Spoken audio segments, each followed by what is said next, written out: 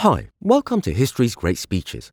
I'm Charles Featherstone, voice artist, narrator and compiler of the series.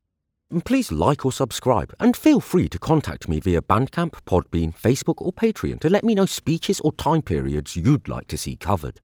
You can find a full set of links at my website, charlesfeatherstone.uk. Cicero, first speech against Catiline, 63 BCE. When, O Catiline, do you mean to cease abusing our patience? How long is that madness of yours still to mock us? When is there to be an end of that unbridled audacity of yours, swaggering about as it does now? Do not the nightly guards placed on the Palatine Hill, do not the watches posted throughout the city, does not the alarm of the people and the union of all good men, does not the precaution taken of assembling this Senate in this most defensible place, do not the looks and countenances of this venerable body here present have any effect upon you? Do you not feel that your plans are detected? Do you not see that your conspiracy is already arrested and rendered powerless by the knowledge which everyone here possesses of it?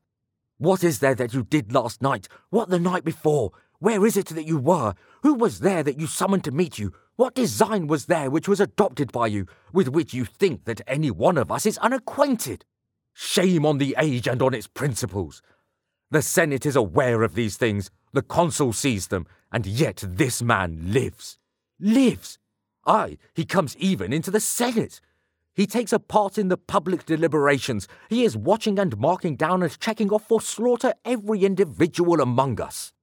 And we, gallant men that we are, think that we are doing our duty to the Republic if we keep out of the way of his frenzied attacks. You ought, O Catiline, long ago to have been led to execution by command of the consul. That destruction which you have been long plotting against us ought to have already fallen on your own head. What? Did not that most illustrious man, Publius Scipio, the Pontifex Maximus, in his capacity of a private citizen, put to death Tiberius Gracchus, though but slightly undermining the constitution? And shall we, who are the consuls, tolerate Catiline, openly desirous to destroy the whole world with fire and slaughter? For I pass over older instances, such as how Caius Servilius Ahala with his own hand slew Spurius Mælius when plotting a revolution in the state. There was once such virtue in this republic that brave men would repress mischievous citizens with severer chastisement than the most bitter enemy. For we have a resolution of the Senate, a formidable and authoritative decree against you, O Catiline. The wisdom of the Republic is not at fault, nor the dignity of this senatorial body. We alone, I say it openly, we, the consuls, are wanting in our duty. The Senate once passed a decree that Lucius Opimius, the consul, should take care that the Republic suffered no injury. Not one night elapsed. There was put to death, on some mere suspicion of disaffection, Caius Gracchus, a man whose family had borne the most unblemished reputation for many generations. There was slain Marcus Fulvius, a man of consular rank, and all his children. By a like decree of the Senate, the safety of the Republic was entrusted to Caius Marius and Lucius Valerius, the consuls.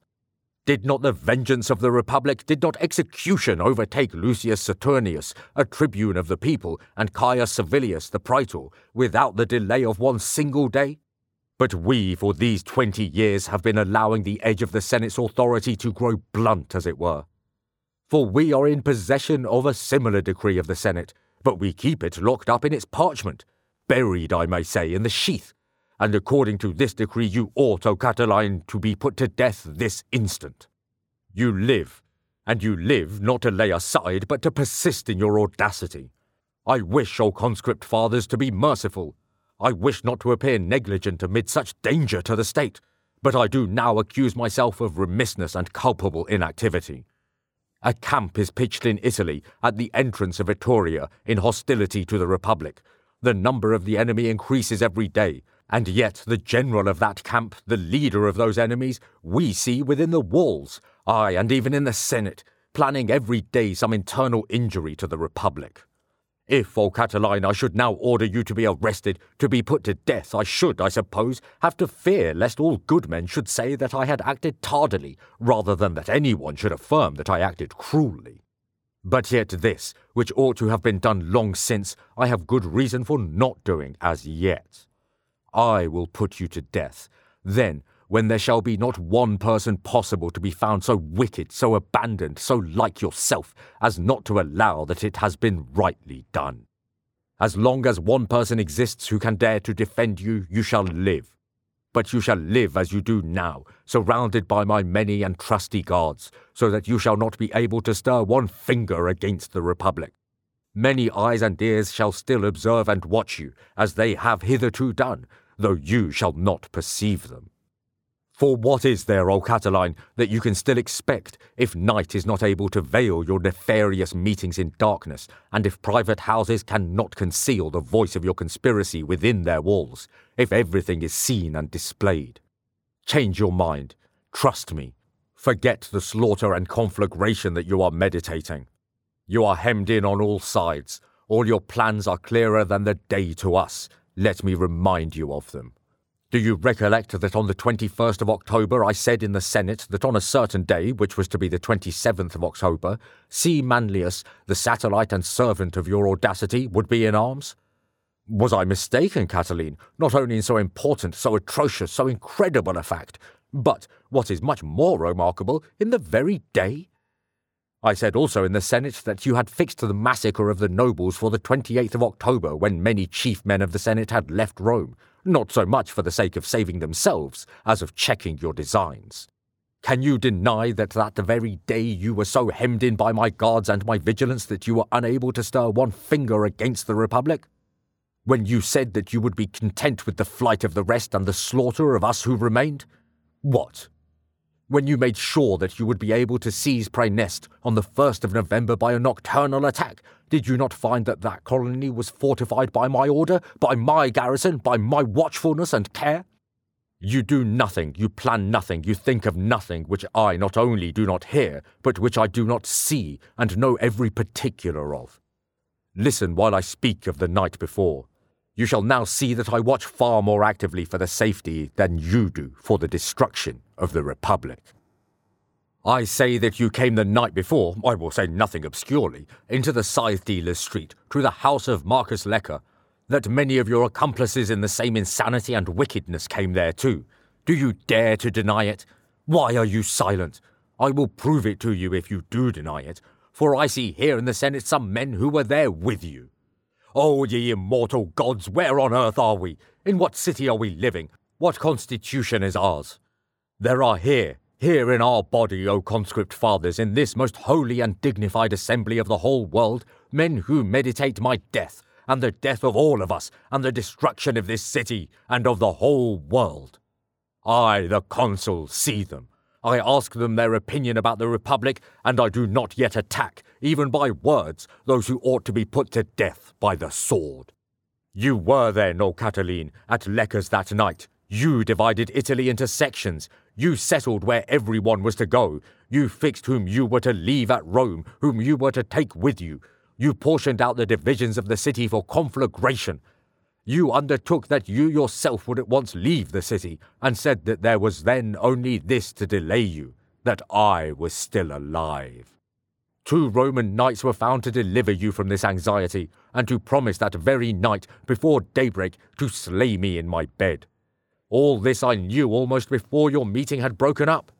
I strengthened and fortified my house with a stronger guard. I refused admittance when they came to those whom you sent in the morning to salute me, and of whom I had foretold to many eminent men that they would come to me at that time. As then this is the case, O Catiline, continue as you have begun. Leave the city at least. The gates are open. Depart. That Manlian camp of yours has been waiting too long for you as its general. And lead forth with you all of your friends, or at least as many as you can. Purge the city of your presence. You will deliver me from a great fear when there is a wall between you and me. Among us you can dwell no longer. I will not bear it. I will not permit it. I will not tolerate it. Great thanks are due to the immortal gods, and to this very Jupiter Senator, in whose temple we are, the most ancient protector of this city, that we have already so often escaped so foul, so horrible, and so deadly an enemy to the Republic. But the safety of the Commonwealth must not be too often allowed to be risked on one man. As long as you, O Catiline, plotted against me while I was the consul-elect, I defended myself, not with a public guard, but by my own private diligence. When in the next consular comitia you wished to slay me when I was actually consul, and your competitors also, in the Campus Martius, I checked your nefarious attempts by the assistance and resources of my own friends, without exciting any disturbance publicly. In short, as often as you attacked me, I by myself opposed you, and that too, though I saw that my ruin was connected with great disaster to the Republic. But now you are openly attacking the entire Republic. You are summoning to destruction and devastation the temples of the immortal gods, the houses of the city, the lives of all the citizens, in short, all Italy. Wherefore, since I do not yet venture to do that which is the best thing, and which belongs to my office and to the discipline of our ancestors, I will do that which is more merciful if we regard its rigour, and more expedient for the state. For if I order you to be put to death, the rest of the conspirators will still remain in the Republic. If, as I have long been exhorting you, you depart, your companions, those worthless dregs of the Republic, will be drawn off from the city too. What is the matter, Catiline? Do you hesitate to do that when I order you which you were already doing of your own accord? The consul orders an enemy to depart from the city. Do you ask me, are you to go into banishment? I do not order it, but if you consult me, I advise it. For what is there, O Catiline, that can now afford you any pleasure in this city? For there is no one in it except that band of profligate conspirators of yours who does not fear you, no one who does not hate you. What brand of domestic baseness is not stamped upon your life? What disgraceful circumstance is waiting to your infamy in your private affairs? From what licentiousness have your eyes, from what atrocity have your hands, from what iniquity has your whole body ever abstained? Is there one youth, when you have once entangled him in the temptations of your corruption, to whom you have not held out a sword for audacious crime, or a torch for licentious wickedness? What, when lately by the death of your former wife you had made your house empty and ready for a new bridal, did you not even add another incredible wickedness to this wickedness? But I pass that over, and willingly allow it to be buried in silence, that so horrible a crime may not be seen to have existed in this city, and not to have been chastised. I pass over the ruin of your fortune, which you know is hanging over you against the ides of the very next month. I come to those things which relate not to the infamy of your private vices, not to your domestic difficulties and baseness, but to the welfare of the Republic, and to the lives and safety of us all. Can the light of this life, O Catiline, can the breath of this atmosphere be pleasant to you, when you know there is not one man of those here present who is ignorant that you, on the last day of the year, when Lepidus and Tullius were consuls, stood in the assembly armed? That you had prepared your hand for the slaughter of the consuls and chief men of the state, and that no reason or fear of yours hindered your crime and madness, but the fortune of the Republic? And I say no more of these things, for they are not unknown to everyone. How often have you endeavoured to slay me, both as consul-elect and as actual consul? How many shots of yours, so aimed that they seemed impossible to be escaped, have I avoided by some slight stooping aside, and some dodging, as it were, of my body? You attempt nothing, you execute nothing, you devise nothing that can be kept hid from me at the proper time. And yet you do not cease to attempt and to contrive. How often already has that dagger of yours been wrested from your hands? How often has it slipped through them by some chance and dropped down? And yet you cannot any longer do without it. And to what sacred mysteries is it consecrated and devoted by you I know not, that you think it necessary to plunge it in the body of the consul. But now, what is that life of yours that you are leading? For I will speak to you not so as to seem influenced by the hatred I ought to feel, but by pity, nothing of which is due to you. You came a little while ago into the Senate, in so numerous an assembly, who of so many friends and connections of yours saluted you. If this in the memory of man never happened to anyone else, are you waiting for insults by word of mouth, when you are overwhelmed by the most irresistible condemnation of silence? Is it nothing that at your arrival all these seats were vacated? That all the men of consular rank, who had often been marked out by you for slaughter, the very moment you sat down, left that part of the benches bare and vacant? With what feelings do you think you ought to bear this?